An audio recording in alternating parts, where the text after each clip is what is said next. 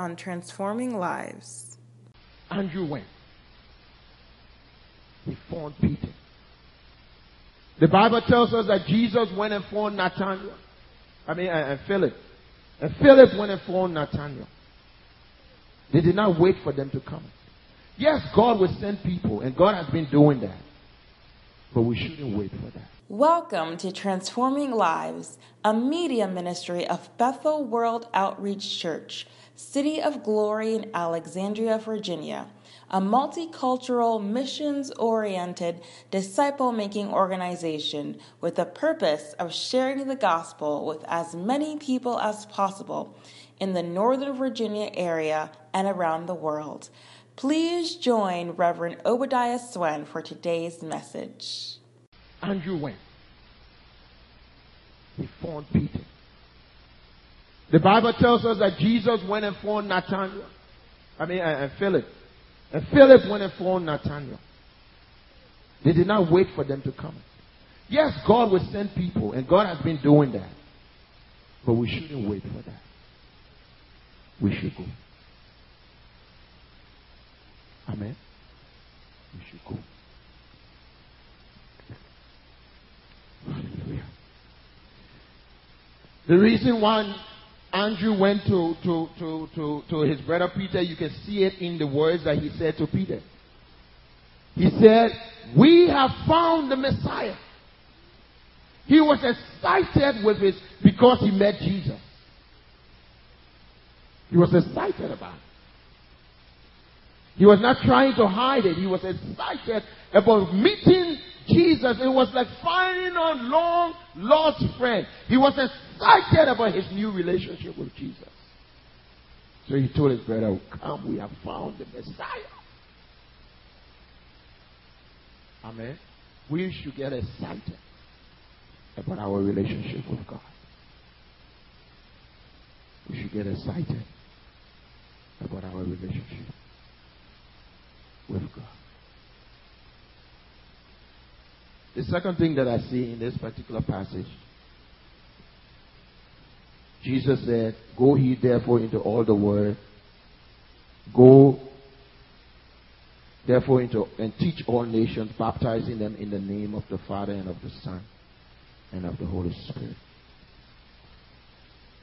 Pastoring the believers, or once you've gotten the person saved, what do? Do you just leave them? Once you have invited the person to the church, what do? Do you just leave them? What do you do? That's what Jesus is saying here. Amen. Go and baptize them. Cause them to belong. Make them a part of your small group. Make them a part of your friends. Make them to belong to the things that you belong to. Amen. Invite them in. Spend time with them. Allow them to gain access to you. And gain access. Introduce them to other people. Pastor them, so to speak. Love them. Share with them. Amen. Jesus said, "Go and baptize." Amen.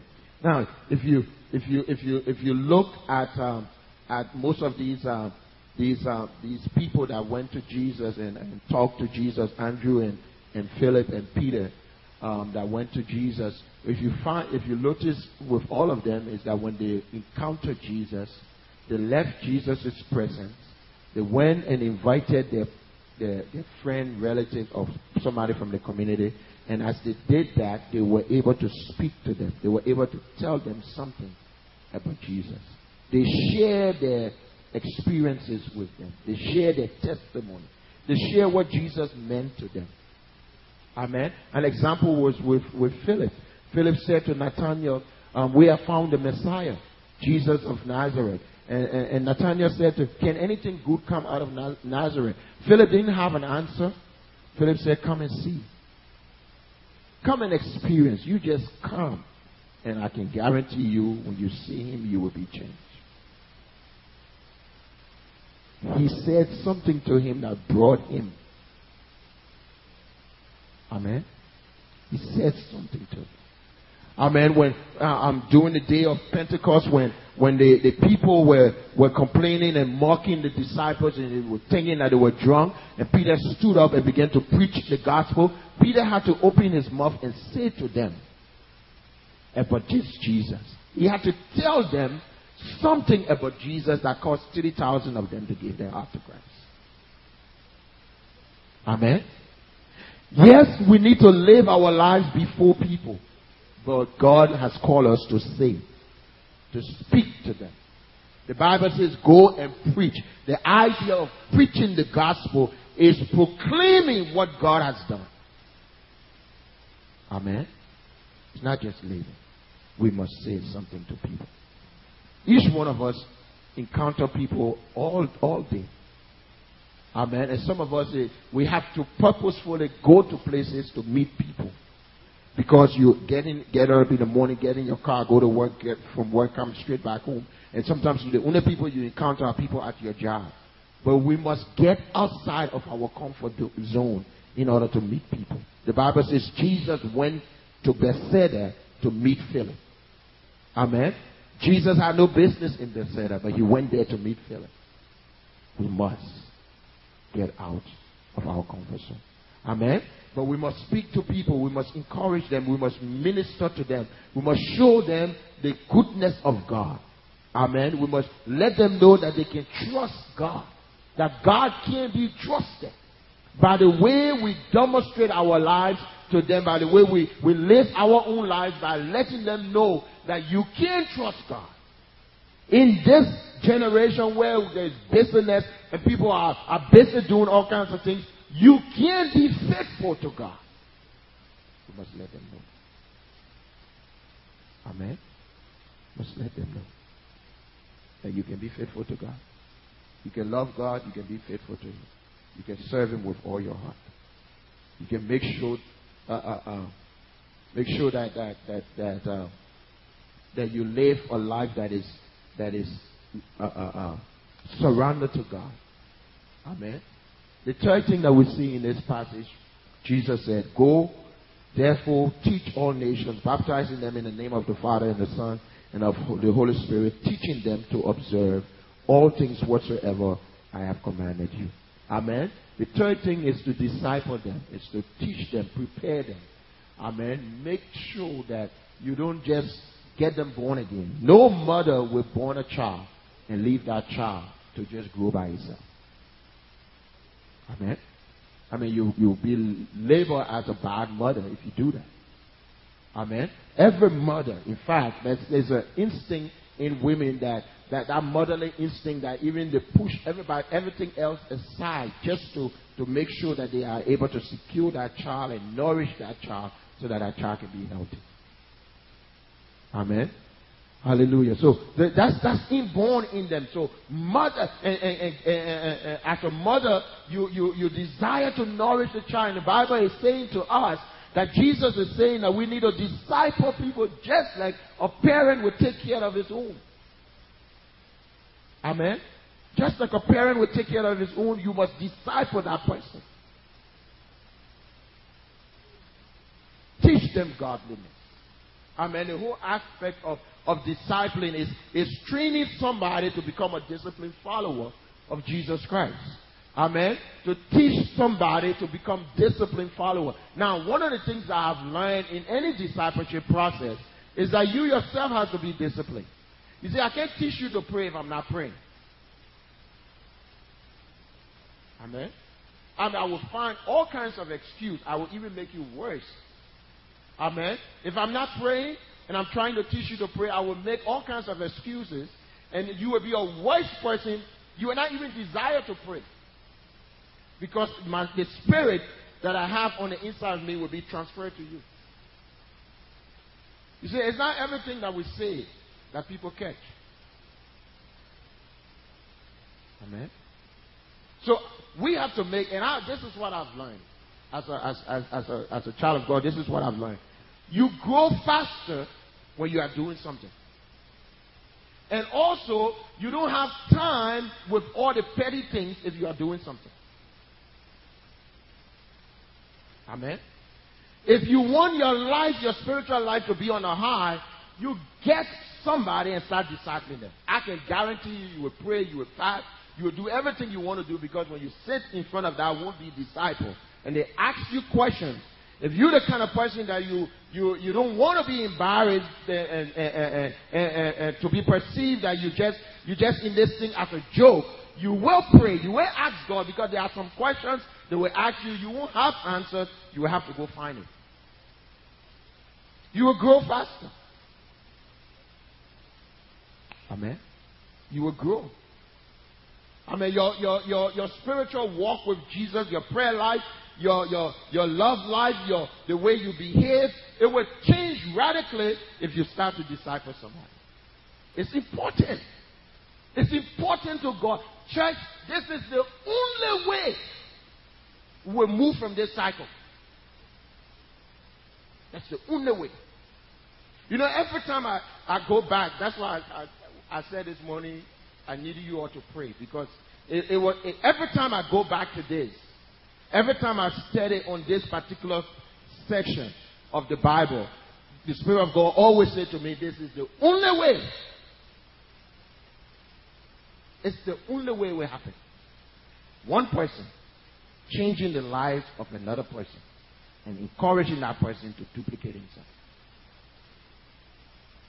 If we can do it, the sky is the limit. I can guarantee if we would turn our heads, God will smile on us so much, revival will break forth in Virginia. If we will focus on one. See, I'm not saying two, just one. One person. Amen.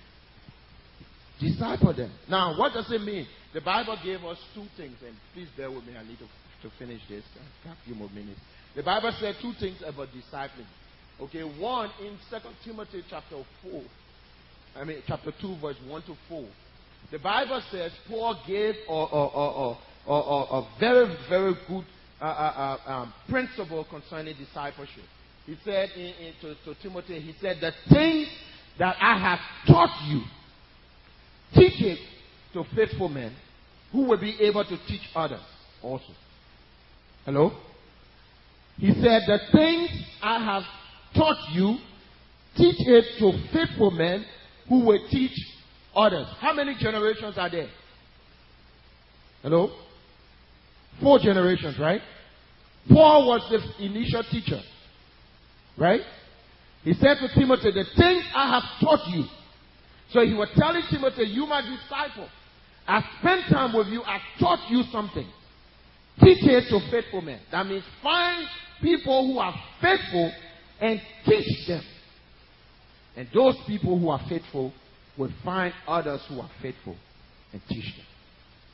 4 generations. Paul duplicated himself in Timothy. Paul was still doing it. So Timothy and Paul became 2.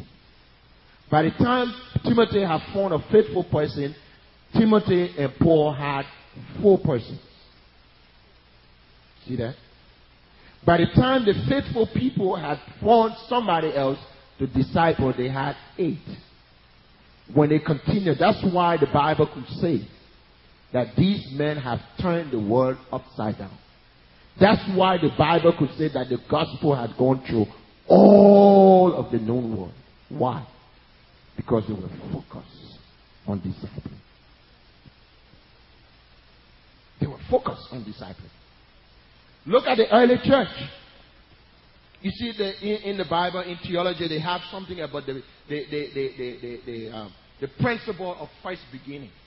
That means whatever is mentioned first and whatever is done first, it is the intention, the original intention of God. When you look at the church, the early church, if you want to know how a church should operate, look at the early church, the book of Acts. Not the Baptist, Methodist, Pentecostal, Charismatic. No, the book of Acts church. That's God's idea of a church. Amen. And if you look in the book of Acts, the first thing that the disciples did was that the disciples establish small groups to minister to one another. Hello? Peter preached. One sermon, 3,000 persons got saved. Peter could say, well, we have the largest church in Jerusalem, so let's continue to preach. Let's another 3,000. No, the first thing that he said, okay, he learned from Jesus. They learned from Jesus. They knew that they could not do it alone. So they encouraged the members of the church to disciple others. That's why the Bible records in Acts chapter 2, verse 42, that the disciples, they gave themselves to the apostles' doctrine. They focused on learning about God, but then they went from house to house, ministering and enjoying each other's company, and because of that, God multiplied the church. Do you think that Peter and the apostles were the only ones saving people?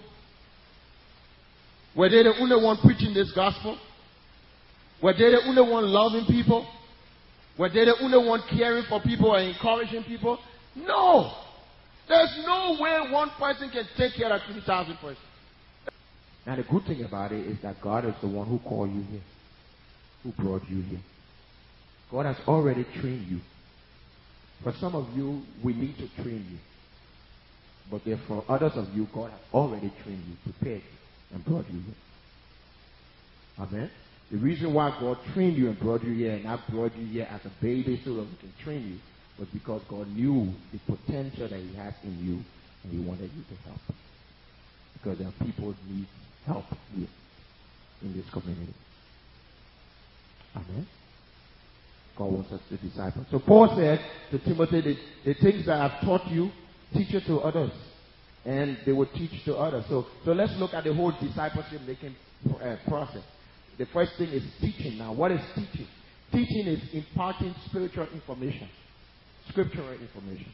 So you tell people about the importance of reading the Bible, the importance of prayer, the importance of studying the Word, and how to live, you instruct them by talking to them. Like, I'm sharing with you right now, I'm preaching right now, but I'm giving you instructions concerning what God's mind is. That's teaching. Amen. But then teaching has more, not only sharing information, but it also involves training. Say training.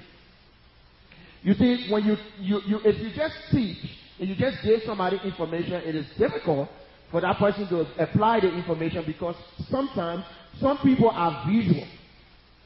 Amen. You understand what I mean by people are visual? That means some people learn by seeing. Amen. Now, the person who learns by seeing, if you just give them information, if you just speak to them, they won't learn. Right? They have to see something, so you have to demonstrate what you're teaching. Amen. And that's training. Because training requires you exercising, showing, modeling. Okay, we were talking about praying, right? So what you do, you come. When you start to pray, you start to worship God first. You talk to God. And as you talk to God, and you praying with them, showing them how to pray, and you praying with them, and they're learning, they're seeing you pray. So, when they go back by themselves, they say, well, I remember he said when you start praying, you need to worship God, so I need to worship God first. So they learn, they have seen it, and they apply it. That's training. The Bible tells us to train up the children the way they should go. That means demonstrate to the children the way to live for God. Amen. And you do it by modeling before them. Amen. That's why children will do more what you do than what you say. Because children are mostly visual. They see you, they want to be like you. They are excited, they are innocent, they want to be like you. Amen. They want to do everything that you do. That's why a child will copy what the mother does or what the father does. Because the child wants to be like the mother. Amen. Mode of godliness. That's what the Bible says. Amen. But then also teaching include instilling or developing character. You see, it is not sufficient to gain knowledge. It is not sufficient to exercise. It is important to internalize what you get. And that's character. Character are internalized. Amen. Your habits or the things that you are exercising, the things that you are practicing, it becomes a part of you. Amen. When it becomes a part of you, then nobody has to force you to do something. You do it naturally. Amen. That's why when Jesus left, when the disciples were ministering in the book of Acts, the Bible says that the scribes and the Pharisees recognized that these people have been with Jesus. Jesus accomplished the fact of discipling these men. They were just like him. They minister exactly like him. The same radical way that Jesus told the disciples that they were a bunch of hypocrites, it was the same radical way the disciples were telling them that we must obey God and not you. They saw Jesus in them. That's what happens when you spend time with a would-be disciple and you instill. I'm praying. I still have hope that one day God will give me somebody that looks exactly like me, loves exactly like me, focus exactly like me. Forget about my shortcomings. You won't learn my shortcomings, but you will learn the strength, the tenacity to serve God. But I'm believing God that there will be a son and a daughter that will look exactly. They will follow me as I follow Jesus. I'm not afraid for me to tell you to follow me because I know I live in my life for God. Amen. And I'm praying and believing God. At one point, somebody. I have people. I got people on my mind that I'm working with, and I'm working with them. They know I'm working with them also. I have them. Amen. And I'm believing God that one day you'll see many obedience. Amen. And this world will be too small. God is faithful. Now there are some people that have been in this church who lives have been transformed, and they say time and time again that their lives are transformed, and they came through here by just getting to know us. So we are grateful. Last but not the least, Jesus said, observe them. Say observe them. And that's the beautiful part. The beautiful part about the observing is that the disciple maker would trust God enough to know that God is going to take care of this person, take them higher than I've ever been. You see, I'm not just looking for somebody when I talk about making disciples. I'm not just looking for somebody who to just be like me. I'm looking for somebody who will surpass me. Amen. For Christ. Who would be more and more like Jesus. Who would surpass my tenacity. Would surpass my commitment. Surpass my love. Surpass it. I'm not just looking for you to just settle. Just to look like Pastor Obi. No. I want you to be more. Amen. You see, Jesus had to trust God for the disciples. That's why he said to God, he said, God, I'm leaving this world. But Holy Father, keep them. Keep them and make them one. As we are one. Do in them what you have done in me. The glory that you've given me, I've given it to them. Use them mightily. Look at the disciples. 12 men. They turned the world upside down. Jesus, the anointed Son of God, powerful or perfect in all his ways, could not turn Jerusalem upside down. But his disciples were able to turn the world upside down. That's the power of multiplication. Amen. Jesus came as a seed. And that's how we need to look at ourselves. I'm here today and I'm sharing and encouraging and challenging you all to grow for God. It's not for me. I'm not challenging you to love God because of me. No, love God. I'm like Paul. I have engaged you to one master, one husband, and that's Jesus Christ. And I want you to see him. But what I'm saying is that I'm like a seed. I'm being planted in your life and in this place so that you can sprout out and grow. As a seed, it's one. But the fruit that comes out of the seed are many. That's what Jesus did. He planted his life in 12 men. One sermon from Peter multiplied or quadruple or whatever exponential figure. It carried the church from 120 to more than 3,000. Just one message. And there was nowhere where the Bible tells us that the disciples said to Peter, the thing that you're preaching is so hard, we're not going to follow you anymore. No, the Bible says God kept multiplying. Kept multiplying. Why? Because Peter and the rest of the disciples got the message. They learned the principle.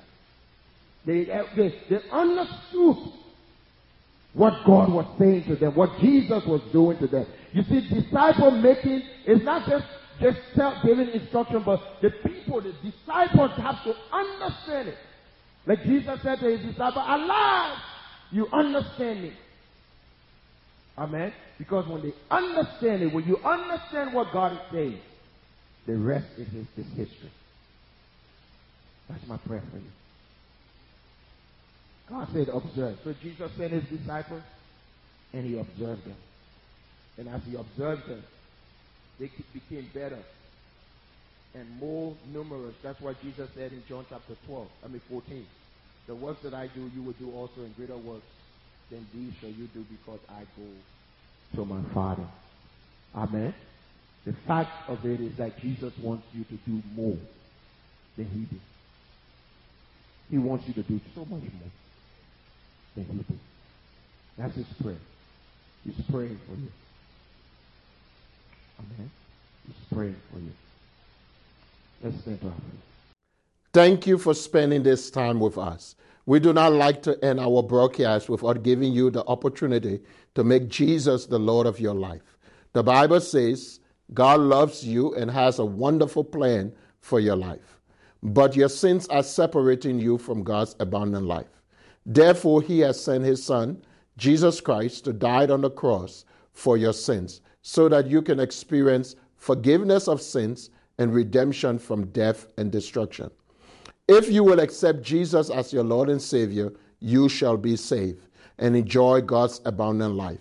The Bible says, "Whosoever shall call upon the name of the Lord shall be saved." Friends, if you want to accept Jesus as your Lord and Savior, please pray this prayer after me. Say, "Lord Jesus, I am a sinner. Forgive me of my sins. I accept you as my Lord and Savior." Friends, we are excited that you have accepted Jesus as Lord and Savior. We would like to send you some free materials to help you grow in your Christian faith.